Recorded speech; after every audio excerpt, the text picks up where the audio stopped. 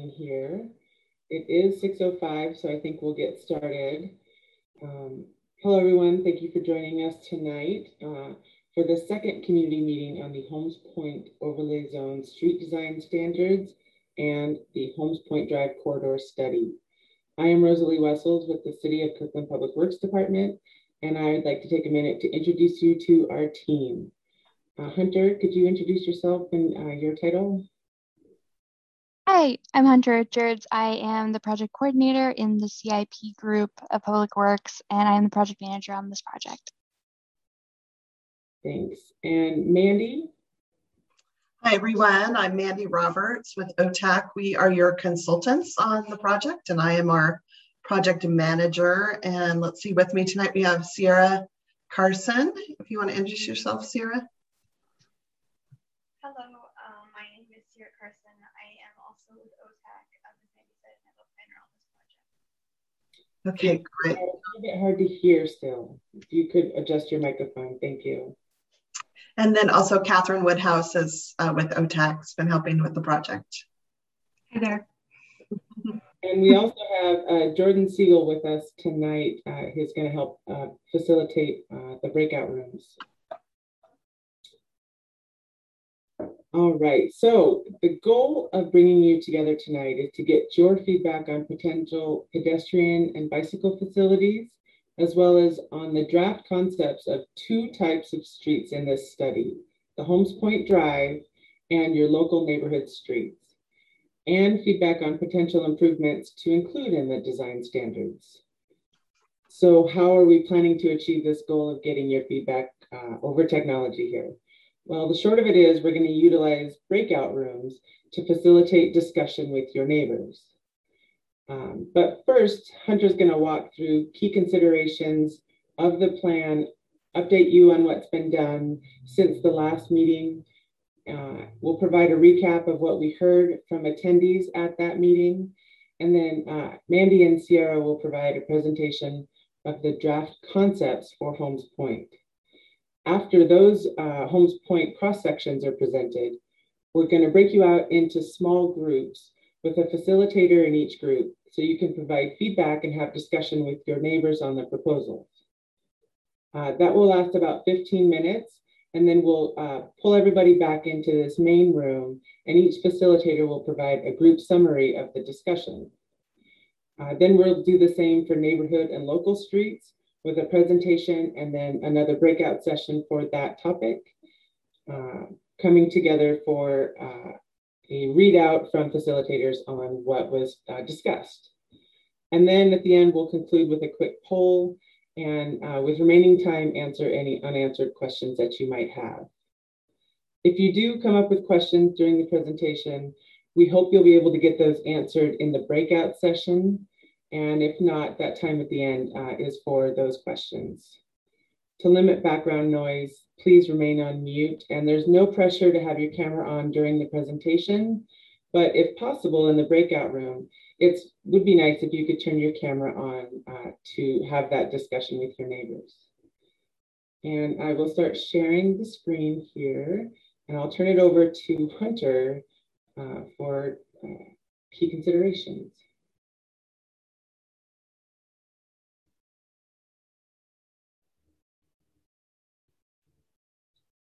Hunter, are you there?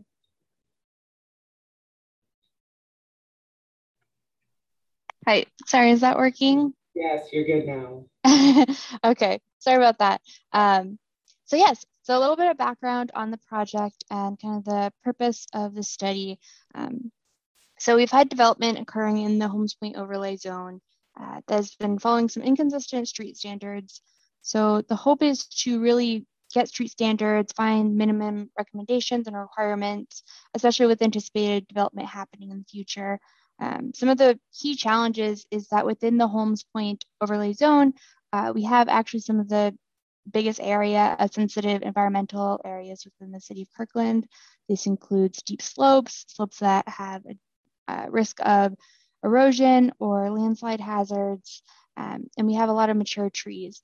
So with these street standard recommendations that we've gotten from OTAC, they've really incorporated the feedback that we got at the December meeting and meeting with the development group, surface water, throughout public works, for the city to really incorporate city's input and public input to really guide what these street standards will be.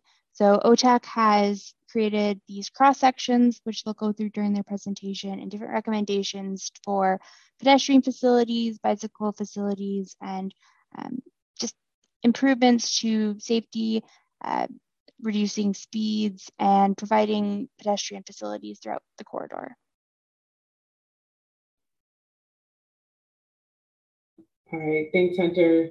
So this is a quick recap of what we heard at the first meeting.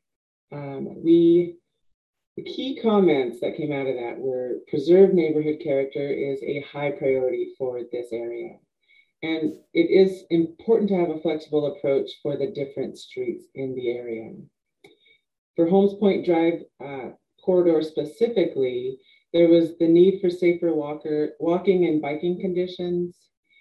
Traffic is moving at a faster speed than people are comfortable with, prefer a less urban pedestrian solution, and addressing safety challenges on the hills.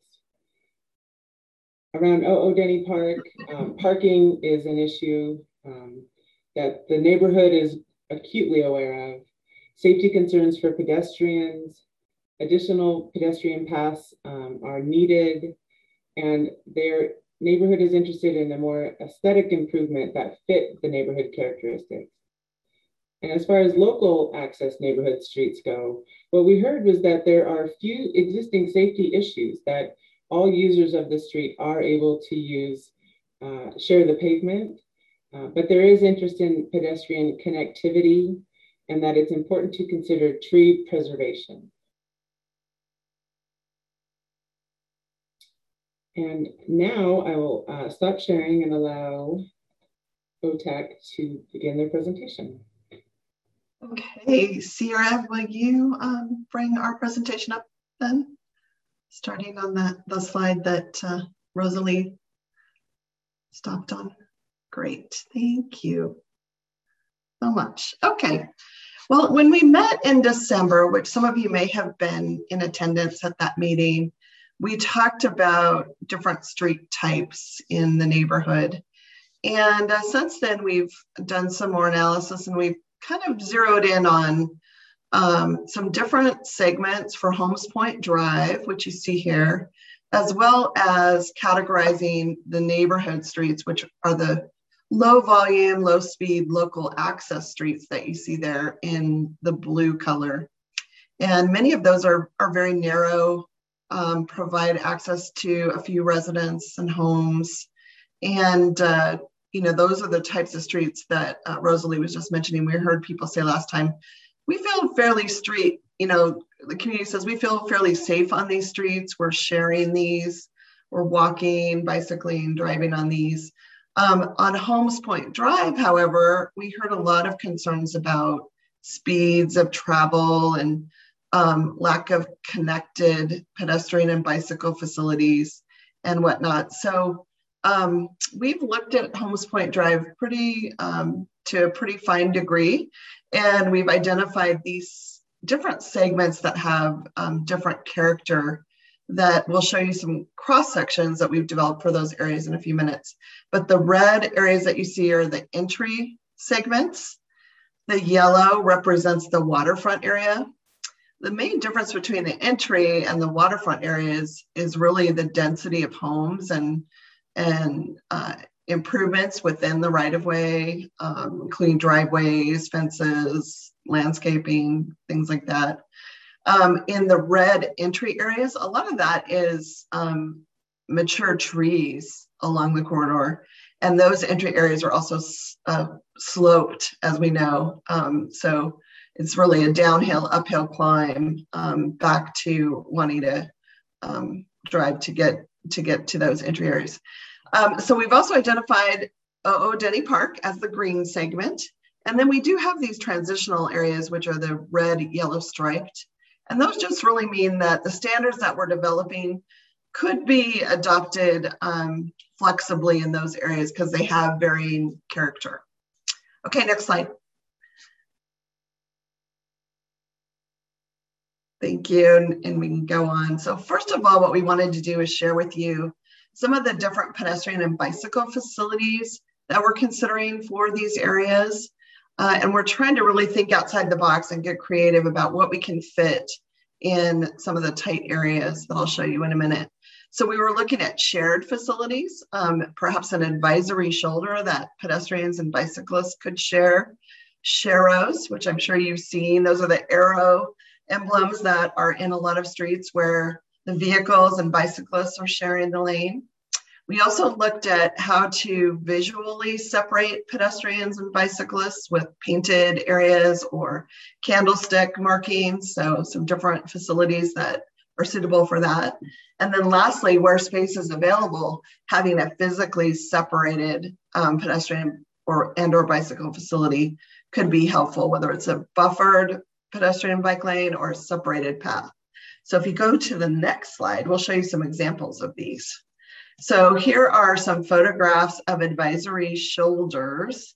And the main thing that we're after there is to really make that area visually distinctive from the rest of the driving pavement where people are driving, just so drivers can be aware, hey, pedestrians and even bicyclists may be using that shoulder.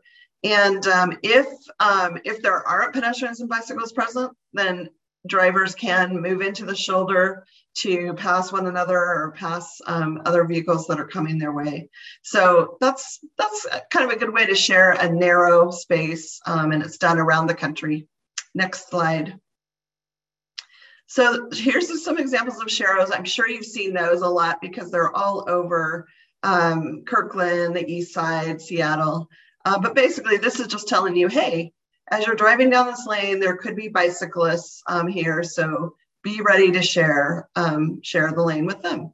Next slide is really some different approaches to pedestrian bike lanes that are also shared and provide some visual cues to show drivers that they're there and separated. So you could use stencils and striping.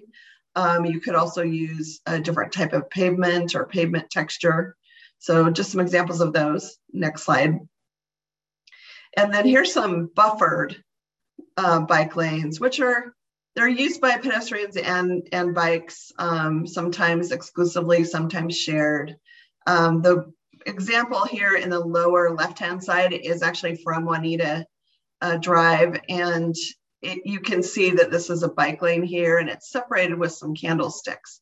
So we think this might be a potentially good type of improvement to have on Juanita Drive on Holmes Point, in those areas of the entry zones where it's a steep slope and bicyclists need to climb. Having a separate lane for them could work really well. And then you can also use curbs or other elements to help separate these areas as shown in these other photos. Okay, next slide. A separated pathway is the greatest. We would love to have a separated pathway particularly for the entire distance of Holmes Point Drive. Unfortunately, it takes a little bit more space to fit those in because you not only have the width of the path, but you have this landscape area, which can be planted in native plantings and, low maintenance, low water use. And the thing that's really nice about that is it really helps integrate the path into the character of the roadway and the neighborhood, as opposed to a curb and gutter sidewalk, which I'll show you in a minute. This has a little bit more neighborhood character, a little bit easier green look and feeling to it. So we like this look. It's just a little challenging to know if we'll be able to fit this for the entire distance of Holmes Point Drive. Next one. I'm watching the clock too, because I want to make sure I don't go over time. Okay, so here's some examples of I would call them more formal improvements, curb, gutter, sidewalk. And we did hear in the December meeting that there were some concerns about some of the curb, gutter, sidewalk areas being developed in the neighborhood, that they just seem to really seem more urban and more formal and lacking that neighborhood character. So we want to hear more about that from you tonight and see if there's some preferences that you might have for these types of facilities. Okay, next one. So the other thing we keep hearing about is concerns about speed. And I will say mostly on Holmes Point Drive is where we're hearing that. If tonight there are some other places to be concerned about, we'd like to hear about that. So there's a few things we could think of related to speed management. If you want to go to the next slide. One of them is a technique that is being used in some other cities across America, but this really hasn't been done in Washington yet. So I want to put a little bit of a caveat with this and say, you know, we like this idea a lot, and we think it could really draw attention to the neighborhood and serve as a way to get people to slow down as they're traveling through Holmes Point. But we have a little bit more homework to do and coordination to see if this is really something that can be implemented in Kirkland, since it's a new idea. On the other hand, Kirkland could be the first in Washington to implement it, which would be great. So the idea is that you designate your neighborhood. You have an area that you designate as a slow zone. You reduce the speed on all roads to 20 miles per hour. And then you can create a gateway with these signs, similar to these signs, although we spell neighborhood the way we spell it in the US. That's a Canadian example there. So we think this could be good as a way to kind of let people know, hey, we want you to go a little bit slower in our neighborhood.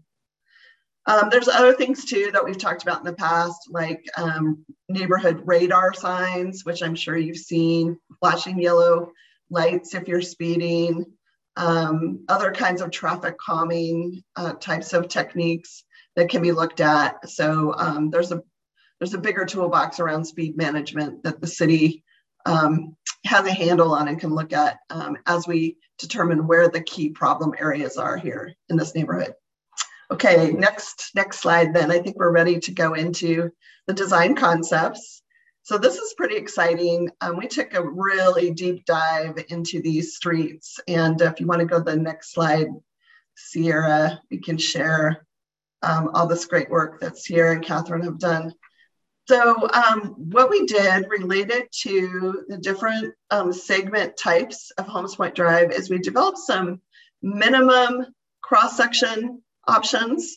What would be the absolute minimum type of improvement that we would like to see in those areas? And then some other options depending on the location. So we'll show those to you now in sequence. So the first one is a concept for the entry area. And the entry areas have very similar dimensions and character on both the north and south segments of Holmes Point Drive. Very forested character on each side, and no pedestrian or bicycle facilities now, basically. We do have a right-of-way that's wider than what you see there, and you can see these arrows kind of tell you how much more space we have, 17 feet, 17 feet. But if you look at the physical constraints that we're dealing with, we have topography and steep slopes on the right-hand side of this photo. And then the topography also drops off on the left-hand side. And that's pretty similar throughout the corridor. So even though it seems like we might have space in the right-of-way, we physically don't have a lot of space to fit improvements in. So here's the minimum type of improvement that we were that we have been studying. And that would look at having a sharrow in the downhill lane of travel that vehicles and bicyclists could share, and then a protected bike lane, climbing lane in the uphill segment of the corridor. And this would be a basic minimum standard that we would propose. The question remains, what about pedestrians? So we want to hear from you tonight because I know there might be a real interest in having a continuous pedestrian facility as well. And here's the key thing to remember is we think that would be great for the neighborhood. It would help people who are walking get up to Juanita Drive to have a pedestrian facility. The challenge is we would likely have to remove trees to fit that in. And I know there are lots of concerns about the beautiful mature trees in the corridor as well. So think about that. When we go into the breakout rooms, we'll talk more about that. but perhaps this area may or may not need a continuous pedestrian facility. Maybe that is something that's more needed once we get to the residential homes and down by the waterfront more.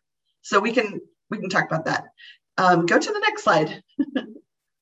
This is a cross-section concept for one of those waterfront areas that has more homes. And so you can see in these photographs that our constraints are not necessarily topography as much, although there are some slopes in certain areas, but we do have built features in the right-of-way. On the left-hand side, you can see, thank you, you can see there's a fence, and that actually is in the right-of-way. We have utility poles that are in the right-of-way. And in some cases, we even have carports and structures in the right-of-way. And that's just how things got built in King County, even before Kirkland had jurisdiction over this. So, you know, it's just a legacy that we have to deal with, but it does make it difficult to think about how are we going to fit improvements in this area. So if you go to the next slide, we do have a minimum standard of something that we think will fit pretty well without having to move too many things, although kind of site by site, there may be some adjustments needed. And this would be sharrows in both lanes of travel. So that would be, again, a signal to the drivers that bicyclists will be sharing the lane with you. So slow down and share the lane. And then the idea of a paved shoulder on one side and a buffered pedestrian path on the other side. The dimensions here are a little bit flexible. We could look at making either the shoulder narrower and the path wider, or both a little bit wider. This is just kind of an example to start with, to look at together. And then let's see, I think we have another one for another option for the waterfront area that we're talking about. And there's one of the carports that's just there. That's just how things got built, but it is in the right of way. So it's a constraint that we need to work with. And if we'll show you the minimum section that we can fit there. And you can see in that area, we actually have enough room that we could fit a parking lane into the right of way, and still have the buffered pedestrian path and a minimum shoulder on the outside lane. So in some areas we have enough room where we can fit parking in, and that would just kind of jog in and out along the corridor where it could be fit. And so another thing we want to hear about tonight is how important having parking areas along Holmes Point Drive are to you. Okay, next one. This is another option. So what we could do is have a bit of a wider separated path and no parking. And then of course, the same shoulder on the left-hand side. So this is a section that could be applied space by space along the corridor. So you could have some areas of wider pathways and some areas of parking. You know, it just depends on kind of how it can be designed as you laid out. But we want to hear from you what's important. Wider pedestrian path, parking, what are the trade-offs there? Okay, next slide. So we want to talk a little bit about the Holmes Point section where OO Denny Park is. And we see this as really a special area because it is where a high concentration of pedestrians and bicyclists are kind of coming together with traffic and coming to the park. And there's a lot of overflow parking associated with this. So we took a really close look at this area and how you could improve upon the design that's there.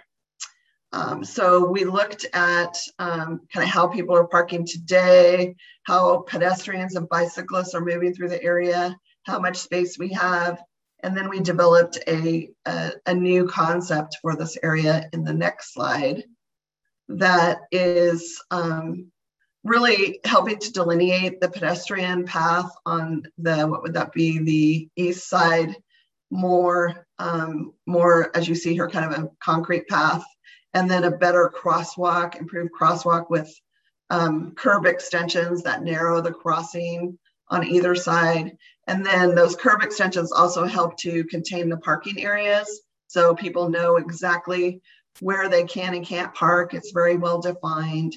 And then we also have a nice pedestrian path on the park side. So I think people traveling through this area would begin to see, hey, pedestrians and bicyclists have a priority here, and we need to slow down and respect that, and it just would have a different look and a different character. So if you look at the next slide, this is kind of a visualization of how that could look in perspective view.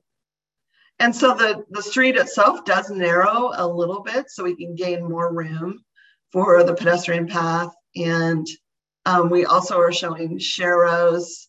Those are actually not quite the right symbols, I just noticed, but they should be sharrow symbols. And then we could actually have a bike lane in that section as well, if we think that's needed. But traffic should be moving slowly enough through here that sharing the road shouldn't be a problem at all. Okay, let's finish up by looking, oh good, one more, I forgot about this one. Yeah, so this just is a bit of a close-up on how that crossing area could look. And you could have rectangular rapid flashing beacons there, which could be solar powered. I'm sure you've seen those in other places in Kirkland that light up when pedestrians are crossing as another way to just alert the drivers that pedestrians are moving across that area. Okay, great, thank you. Let's go on to the breakout discussion for Holmes Point Drive, and then we're gonna come back and talk about the local street cross sections after that. So Rosalie, back to you. All right, wonderful, thank you. Okay, so I'm not sure if you have done a breakout on Zoom before, but this is a nice way to get into a smaller group and have a discussion about a topic. So this topic will be Holmes Point Drive.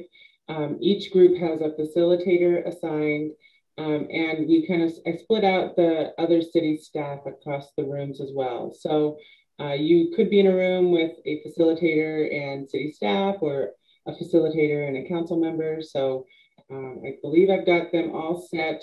We've got 15 minutes allocated for this discussion, and your facilitators have questions to lead your discussion. So I will. Hey, Rosalie? Yes. Mr. Bassett has a question. Oh, thank you. Lowell. I think you're on mute, Lowell. I've lived here for 55 years, so I have some perspective. How many of you have actually been to Denny Park on a crowded weekend? I'll just put my hand up. Oh, I don't know if you can see me. Yes. Okay. Well, I mean, all the stuff you're talking about is fine, but the real problem is not the road. The real problem is there's not enough parking at the park. And so people are parked all over places where you already have signs that say no parking. They park up 68th Avenue, that you couldn't get an emergency vehicle up there if you had to. And nobody ever addresses the problem that there's not enough parking at Denny Park. Okay, thank you. I definitely don't have a solution to that loved park, but we have noted your concern. But I mean, I think the things you're talking about are mostly beautification, and that they aren't going to solve the problems. I walk on Holmes Point Drive, and it's not really a problem. Most traffic is pretty slow. They go around the bicycles, they go around the pedestrians. I'm not quite sure why this whole issue of making a lot of changes to Holmes Point Drive has come up.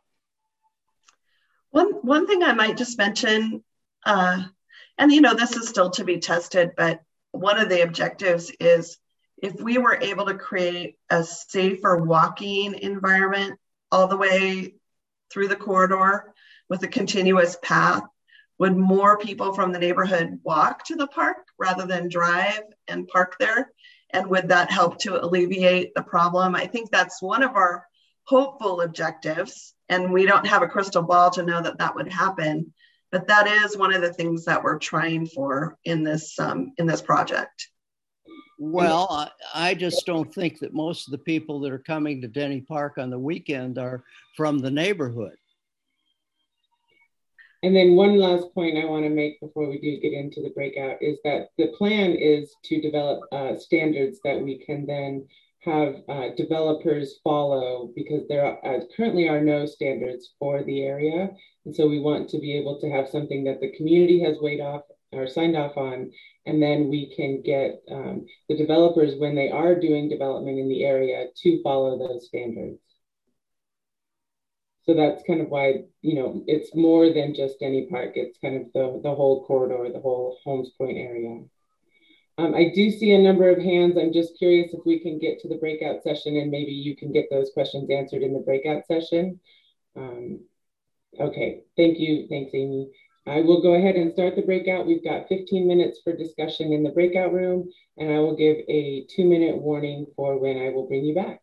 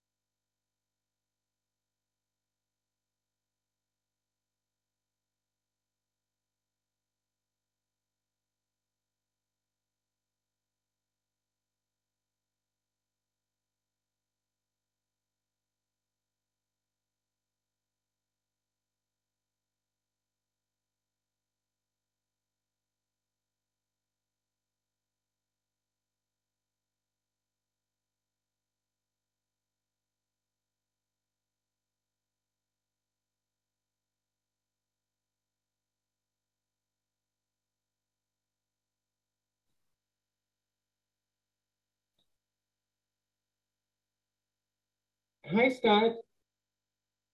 Are you there?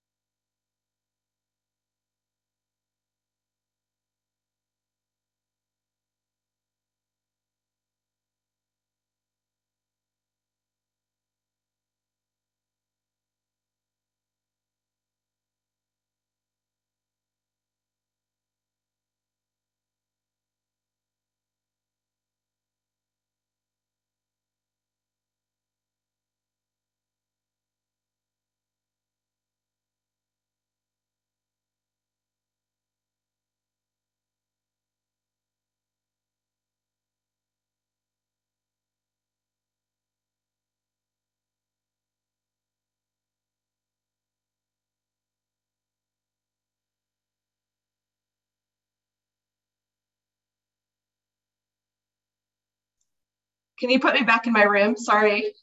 Oh, Can you? If you can't, that's okay. They're probably still talking. I cannot. That's okay. I accidentally left. I was trying to close it and I hit that leave breakout room. Yep. That's okay. They were John was in there, so they're having a good conversation.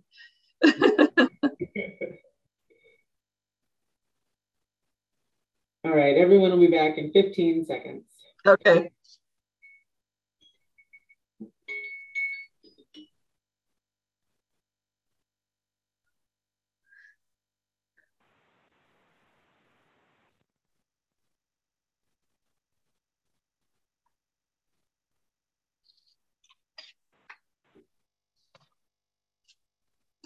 All right, welcome back.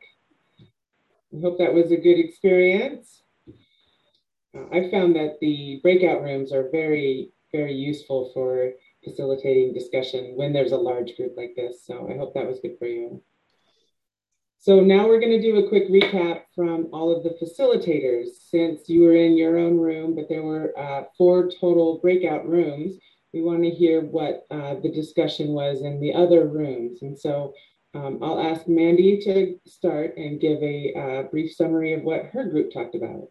Yes, I will. And I had to leave my group by mistake a little early, so I think I got most of it. But one of the things we talked about is for the entry segments of Holmes Point Drive, that even though we have the bike facilities, people still really liked the idea of having a pedestrian path, but really wondered, it doesn't have to be a traditional paved wider path. Could it be a foot trail through the trees that's narrower and kind of meanders through, off separated from the road? But I think the consensus in our group was we definitely wanted to have a pedestrian facility. We didn't want people to have to walk in the bike lane because bikes go really fast and that's not safe for pedestrians. And the number of trees really needs to be studied as far as how many trees would have to be removed. And perhaps if you did this foot trail approach pathway through the trees, you wouldn't have to remove as many. And the point was made that there are already trail networks, social trails through the trees and open space areas. And a lot of residents use those as a means to get uphill to wanting to drive now. So taking a good look at that network and then deciding where you still need paths along Holmes Point Drive to connect will be really important. Another thing that we talked about is just that there would be some places that you might not be able to fit a path in at all because it's just too constraining. One person mentioned that they had stopped walking to the park because there's a blind corner at the north end. She lives at 62nd north end of Holmes Point, and there's no place to walk there. So looking again at what the alternatives might be to get certain areas of the neighborhood down to the park is really important. We moved on to talk about the waterfront segment a bit. And we started talking about the encroachments that are privately built features in the right of way. And our crew really felt like the public right of way is there for public use. And if those features are in the public right of way and they're encroaching in a way that blocks making a pedestrian improvement, they should be removed because the pedestrian path is needed for the neighborhood. So I think that captured our discussion for the most part. Okay, thank you. How about the group with Jordan and Hunter? Yeah, we had a pretty constructive conversation. We sort of started at the end of the stick and talked about what these solutions would have an effect on and sort of backtracked to the questions. And of that, there was a pretty good consensus of our 3 participants to have the candlestick feature at the north and south ends, those entryways to the Holmes Point Drive, followed by that pedestrian concerns weighed above the bikes and the bicyclists as opposed to the other way around. And really, there was a strong sentiment of that the parking types of cross sections would lead to more attraction to the park in general, that it wouldn't solve necessarily congestion, it could create congestion. And so of the cross sections that were preferred, the ones focusing on pedestrians was the consensus of being the most appropriate of our three participants. And of the pedestrian ones, the share road with the two shoulders was not the preferable one. Either the extended ped with a sharrow on one side was preferred. I'm not talking about the ones with the two shoulders and you're driving in the middle. That was covered in New Hampshire. It would be the 10-foot wide pedestrian section, and then on the other side, a sharrow or some combination, and definitely putting that closer to the park area. And so that was the main concern, and then followed up with another just tag on that the work consider utilities and services at the same time, of course. Okay, thank you very much, Jordan. Catherine, how about your group? Hi there. Yeah, so we had a great discussion in my group. I think we had a really good discussion of what's necessary for a minimum standard, and that different people are going to have different definitions of what minimum standard works for them. One thing we talked a lot about was the pedestrian facilities, and that especially in those areas where students or children are walking to school, or there's a high density of walkers, there's areas where it's preferable to have that physical buffer, whether that's a curb or a candlestick, to actually separate people off the roadway. But another thing we talked about too is that in areas where speed is the major problem, that traffic calming measures may actually be more successful and need to be prioritized before pedestrian and bicycle facilities. And we talked about a few things that have been implemented, radar signs, as well as the blue sign program to slow speeds. And we also talked about issues with expanding the roadway and not wanting to lead to higher speeds as a result of expansion. So that was one discussion. We also talked about bicycle facilities. I think we're hearing probably a common theme that in most areas, shared roadway traffic with sharrows is very acceptable. In the uphill areas, especially in the entryway, that separated uphill bike lane is really preferable, and that would probably be a great solution. And one other thing we talked about was the waterfront area and how, these solutions are great, but there are challenges with the right-of-way. There is property and utilities encroaching, and so that needs to be looked at carefully to move forward. Thank you. And I did get a message that Jordan's group also talked about speed as an issue that they discussed. And Sierra, how about your group? So in my group, we talked a lot about how the pedestrian facilities really need to be the priority, especially along the waterfront area, and that a buffer pedestrian pathway or separated pathway would be ideal, even if a couple of trees might need to come down to accommodate that. We also discussed that pedestrians facilities would be more important than bicycle facilities in general, and that especially when it comes to speed and parking, the signage may not be the best, may not be the best solution, and that other considerations should be discussed. All right. That's great. Okay, now we're going to move on to local and neighborhood streets. Sarah, if you wouldn't mind sharing your screen for that presentation.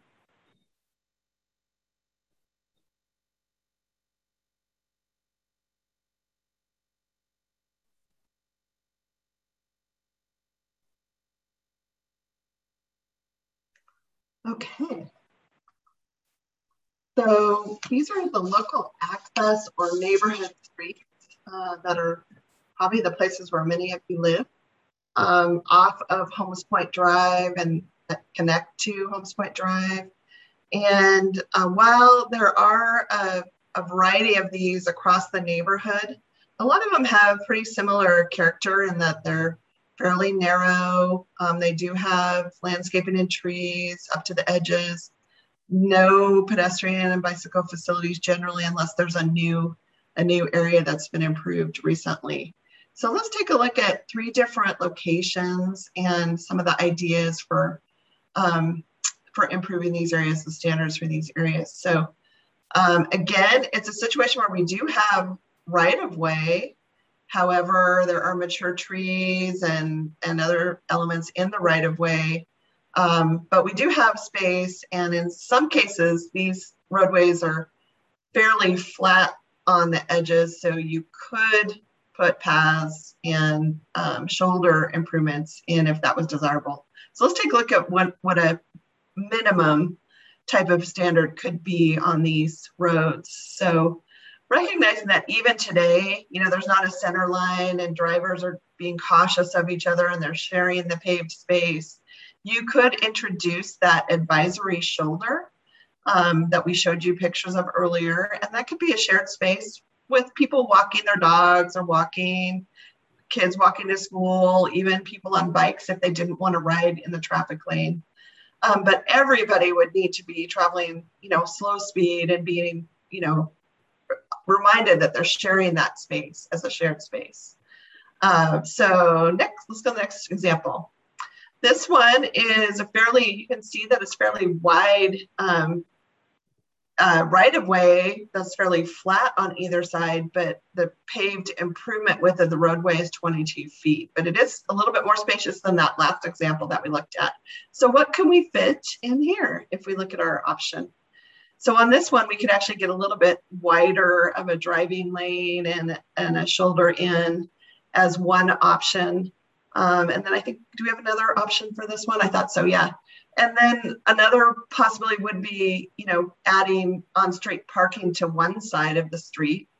Right now, parking is not really delineated, but that's one of the things we want to hear from you in the breakout rooms is, do you think on-street parking is important on some of these local access streets to make sure that we have space for that and can accommodate that? Or is pedestrian space more important?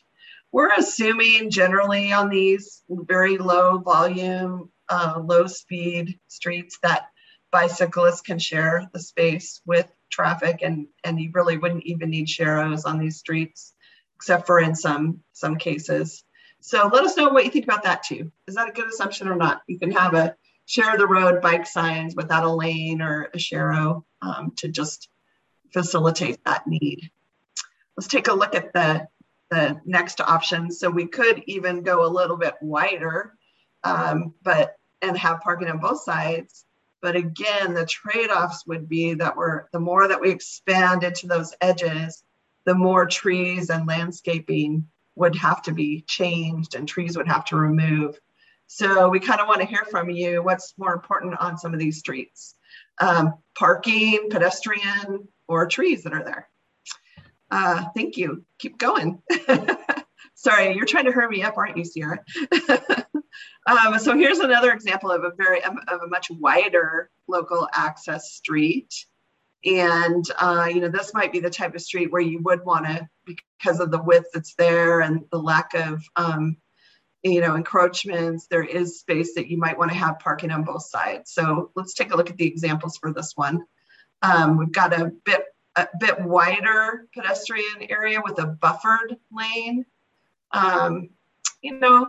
To throw that out there as an idea, it really helps pedestrians feel more protected with where they're walking.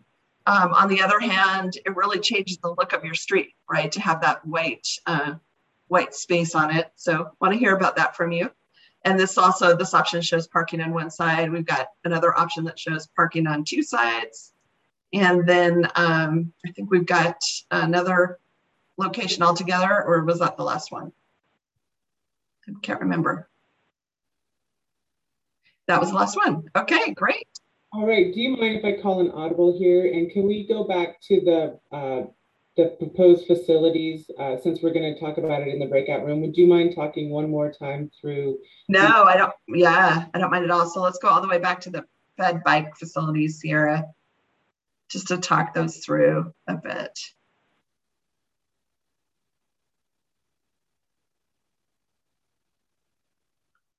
Okay, great.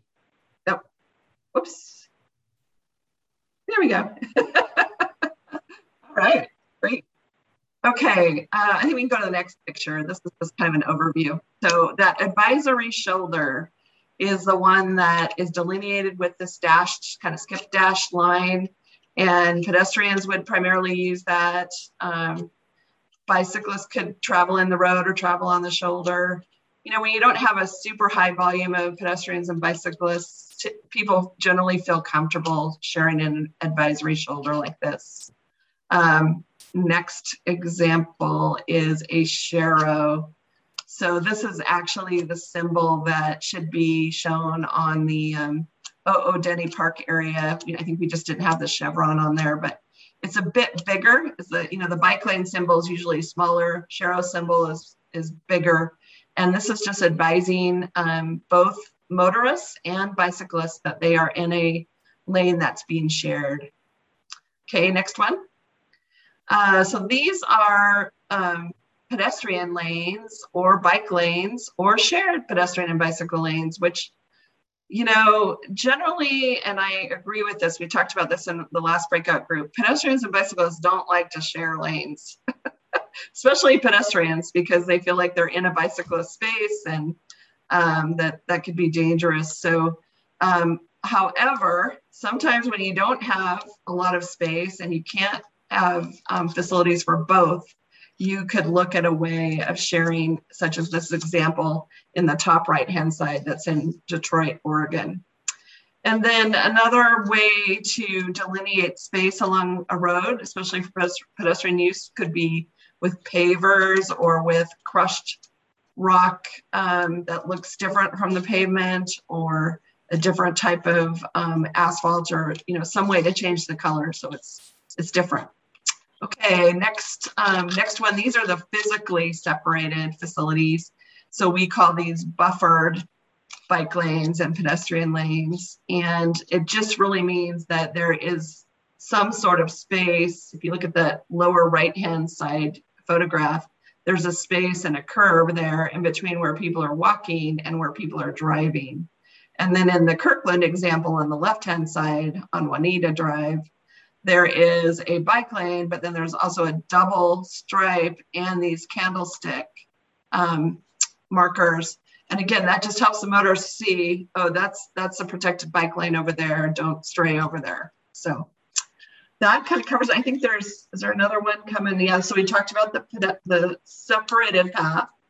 And as these examples show, it doesn't necessarily have to be a large amount of separation. 18 inches, 2 feet, you can still put low planting materials in there. And then we have the next one is the curb gutter sidewalk, which is the more kind of formal pedestrian type of improvement. On the next slide, Sierra. Yeah. Does that help, Rosalie? Okay. Brings it more to the forefront again, since it was a while ago since everybody has seen it. Okay, so it's time for breakout room session again. In 15 minutes, I'll give a 2-minute warning. Your facilitators have the questions, and I will see you in about 15 minutes.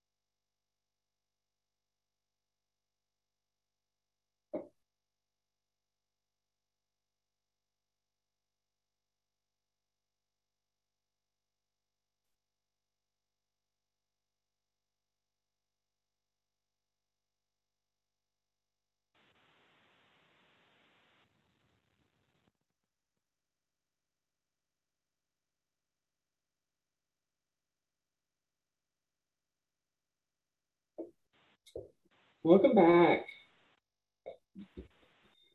Okay, I hope that was a great discussion again. We're well ahead of schedule, so we definitely have time for questions at the end. We will do a quick recap of the facilitators. So I'll go ahead and ask Catherine to start and let us know what her group discussed. Okay, great. Yeah, we had a great discussion. And one of the things we started out with was talking about parking in the neighborhoods and sort of what were our priorities. And there seemed to be consensus in our group that the real priority in neighborhood and local access streets is pedestrian safety. There are certain areas, maybe closer to the park, that receive higher amounts of on-street parking. But in general, pedestrian safety is the major focus. And there's some streets that just don't have that parking volume. And so then talking about pedestrian facilities, I think we heard good things about all the solutions mentioned, and that our conversation was really, it's hard to find a one size fits all measure. Maybe certain areas where there are greater safety concerns, maybe near corners or blind sections is where you need a protected pedestrian area. One comment we had too was the need for lighting for pedestrian safety, maybe low lighting or lampposts that fit the neighborhood character would go together well with these pedestrian and safety solutions. We talked about speed a little bit, and unlike Holmes Point Drive, similar to parking in the majority of the local access streets, speed doesn't seem to be a huge concern. And we then talked about, last page of notes here. We talked about these different improvements, pedestrian improvements, possible widening for trees, but mainly with pedestrians and that trade-off of possible tree removal. And we kind of had mixed opinions. We heard that maybe it's okay here and there as long as things are getting replanted. But again, we heard, it's not a one size fits all approach, and you really need to consider size, species, and context. So, yeah. All right, thank conversation. How about you, Sierra? How was your group? Had a very similar conversation in my group. We did start off with a conversation about parking and came to the consensus that it's not really a concern having on-street parking on these streets, and that pedestrian safety is the main focus. We did talk quite a bit about the preferred pedestrian facility types in my group. We like the look of having a separated pathway, either gravel or concrete, that has some landscaping, although maintenance of the landscaping was definitely a concern. And then those buffered pedestrian trails that have the curb on them. We're also, my group was very interested in those. But as with Catherine's group, we decided that we discussed it. It's definitely not a one size fit all when there's places in the neighborhood that definitely need more attention than others in terms of safety and prioritizing some of those facilities. And that just site distance and road maintenance in general is a concern. Cutting back vegetation that's grown into the roadway is one of the biggest challenges in general. Okay. How about the group with Mandy and Hunter? Oh, you're on mute, Mandy. Thank you. It's been a long day. I apologize. Okay. Yes, very similar conversation. We talked in our group about having pedestrians as a priority on these local streets, or a lot of kids that are walking to school. And more important than parking, although we did talk about, that some streets may need parking, and that as designers consider the design solutions for streets, that should definitely be considered. Is there a demand for parking here, and where can it fit if that's the case? But over and above that, pedestrian safety was a priority, and having a path. We talked about the different ways to have a path. There was a preference mentioned about the separated path with landscape in the middle, but then there was also concern about that getting wider. And at the same time, we recognize that maybe it's not just a cookie cutter approach, but something that has to be fit through the corridor. So for example, you might have a separated path for part of the length, but then if you're coming up to a mature tree, you come in curb tight and have a raised sidewalk with curb in that area. So kind of similar conversations as a lot of other folks. Let me just see if I got everything here. Yeah, and we did talk about, it doesn't always have to be paved. It could be just a compacted gravel, crushed rock type of surface as well. So yeah. Okay, good to hear that we're getting some neighborhood consensus. Yeah. Did you experience the same in your group, or did you find some other discussions? Yeah, you're not going to hear anything new from me, really. We kicked off the conversation about parking, and that the consensus was that parking typically isn't an issue in these neighborhood streets. And I was able to try to narrow down a cross section of preference, and really settled talking a lot about Northeast 129th Street. We had that one image with the roadway width, and specifically with standard B minus the parking, really honing in on that separated walkway, and wanting that as potentially a gravel path to make it more less of an impervious feel and more of a trail feel, but have some sort of a separation. And but the parking was something that was a bit of an afterthought. Being able to have pedestrian safety and separation was important. The concept of speed was that sometimes the speeds are arbitrarily slow, and that even for residents themselves, they end up going over the 20-mile-per-hour speed limit because it's somewhat slow. And so focusing on maybe of a speed limit of 25 miles per hour would be more practical without being overly conservative. And so that may allow people to violate speeding a little less so in a way. And finally, it's just that the new standard shouldn't be out of character, that bikes can perfectly use the road in residential ways as a share row, but subtracting the parking and giving that space for a walkway. Great feedback. Thank you, everybody, for those conversations. We are ahead of schedule. Before we move on to kind of an unscientific poll to get a little bit more quantitative data from you all, and then get to your unanswered questions, we wanted to touch base on the next step in this process. So with your feedback today, our facilitators took great notes, and we'll be incorporating that into the plan. They are also taking this to the Transportation Commission for their valuable input. So your feedback and the Transportation's feedback will be combined into a final recommendation that we would like to bring back to this group again before it goes to City Council. And of course, always, if you're so inclined, both the Transportation Commission and City Council allot time at the start of each meeting for public comment. And so you're able to provide direct comments to those bodies either via Zoom, or you can also make them via email. We do have a project website that I am going to, I'll put in the chat. If you go to our new website at the city at kirklandwa.gov and use the search bar for Holmes Point, it comes up as the second option. And from there, we will post the recording of this meeting, the presentation. So if you had neighbors that didn't get a chance to come, that's where you can direct them for more information on what we're doing. So I will put that in the chat box, but let me launch this quick poll, only 6 questions, and then we'll get to any unanswered questions that you have.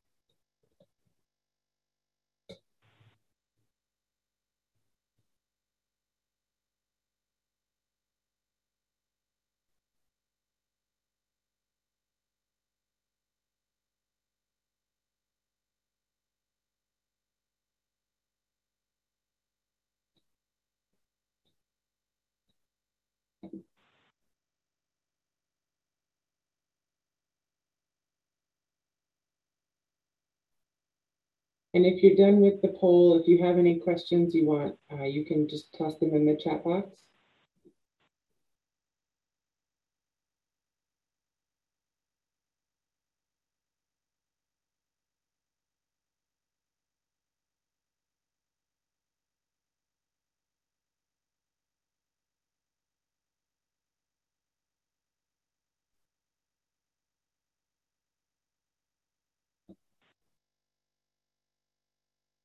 I'll give the poll one more minute.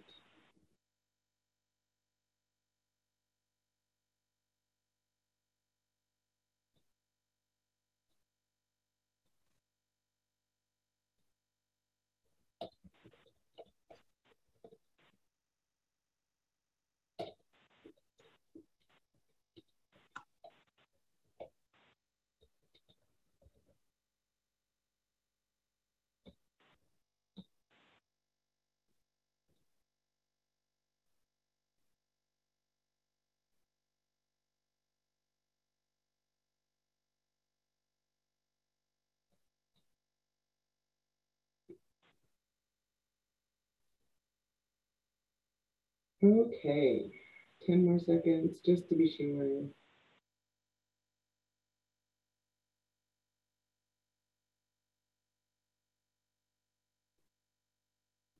Okay. And it does look like we have some questions. What other neighborhoods has the city conducted a similar street standard study, I see. Should we look to Joel to help us with that one? Sure, I can help with that.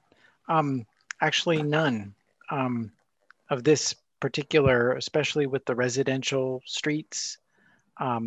We have looked at other streets, I would say, like Holmes Point Drive, where we do like a corridor study style thing. We did something actually similar for Juanita Drive a number of years ago, and have looked at other corridors. But when it comes to residential streets, we have a fairly standard set of cross sections, but we recognize that because Holmes Point is a fairly unique area for a number of different reasons, that we felt like this was something we got feedback on out of the Finn Hill neighborhood plan. And so we'll be, that's why we're doing this study. Great, thank you, Joel. And I'd also add that when the Finn Hill neighborhood plan was adopted in January of 2018, and there was advocacy for this study, the city council agreed to do it. Thank you. Scott Morris asks, can residents who haven't participated tonight submit comments about issues discussed at the meeting, and to whom should they address any comments or questions? Absolutely, thank you for that question. On our project website, which I said I would put in the chat and have not yet, both Hunter and my contact information are on the project website, so they can submit email to that. Is there any other? I think that's the best way, is to have them review the documents on the website and then submit comments that direction. I would suggest it happens, in the next week or two, just because I know we're wanting to move forward with the presentation and then get the final report going. So I would say that we will have that posted early next week, and then we can share out to the group that it's posted, so you can let all of your neighbors and acquaintances know that it's there.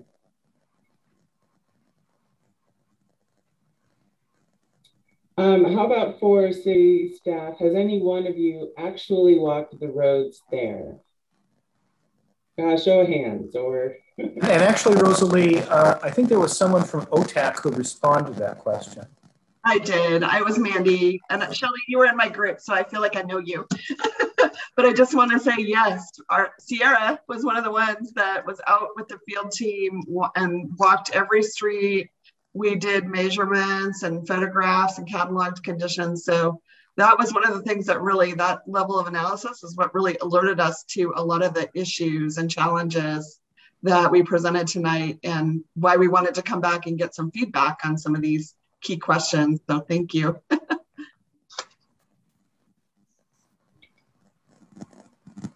Anyone else? I know I haven't, except for the Denny part.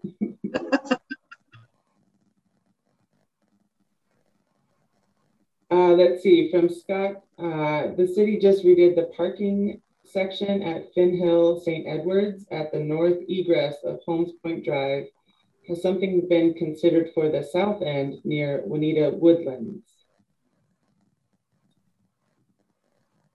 Again, that's I'm not familiar with. I hate to call on Joel again, but Joel, is that something you're familiar with? No, I'm not. Okay.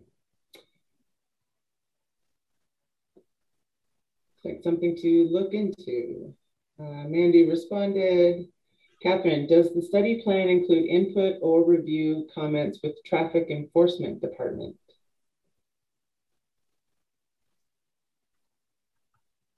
I think that if and when we get to the point where the community and the city have some ideas about the standards they would like to establish for Holmes Point, we would have an interdepartmental team look at it that would include planning and building and public works and the police department and the fire department, to have them opine and guide the ultimate decision, because it needs to work for, say, everyone. So the police department or traffic enforcement will be a part of the ultimate review.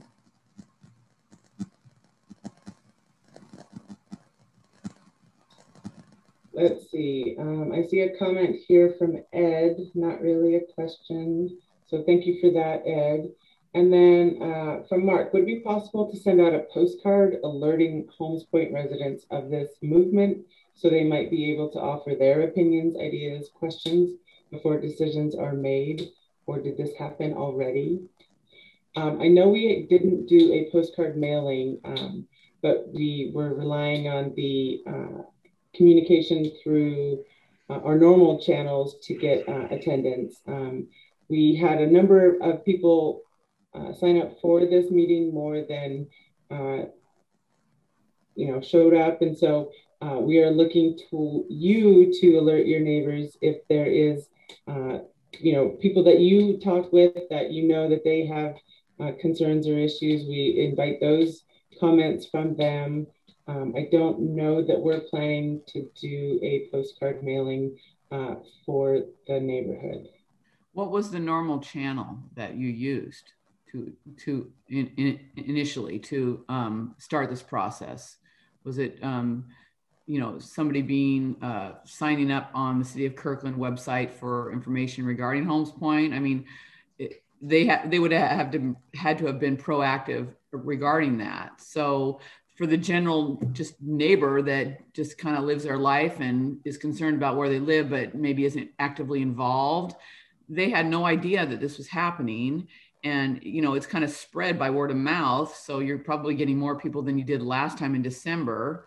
So, you know, that would have been a great thing to do, to be able to, you know, because it sounds like a big deal to me. It's a big deal to talk about moving people's, you know, lines of right away and taking trees down. And I feel like, you know, I'm on here giving my opinion, but I'm only one person, and, you know, I matter a little bit, but there's a lot of other people that matter that probably don't even know this is even happening. It involves a lot of people. So yeah, I think you're making a really excellent point, and we all for the last 15 months have been trying to lead our normal lives. Yeah, I know. This mechanism, you know, visual conferences rather than in-person public meetings, that sort of thing. I know that the staff team and the consulting team will get together about how do we have greater assurance that the Holmes Point community writ large has had an opportunity to participate, and not just those who have set aside time this evening and the other meetings. But I think it's safe to say that tonight we don't have an answer about how we're going to do that, but your point is very well made. Thank you. And I see your comment, James, as well about a possible way that we could reach more of the Holmes Point residents. So thank you for that. And I think that that is the end of the questions. So we want to just thank you for participating tonight. We hope that you found it worthwhile and were able to actually provide feedback on kind of the proposal that we have worked up. And we will be reaching out to this group again. And in essence, a larger group as much as we can going forward.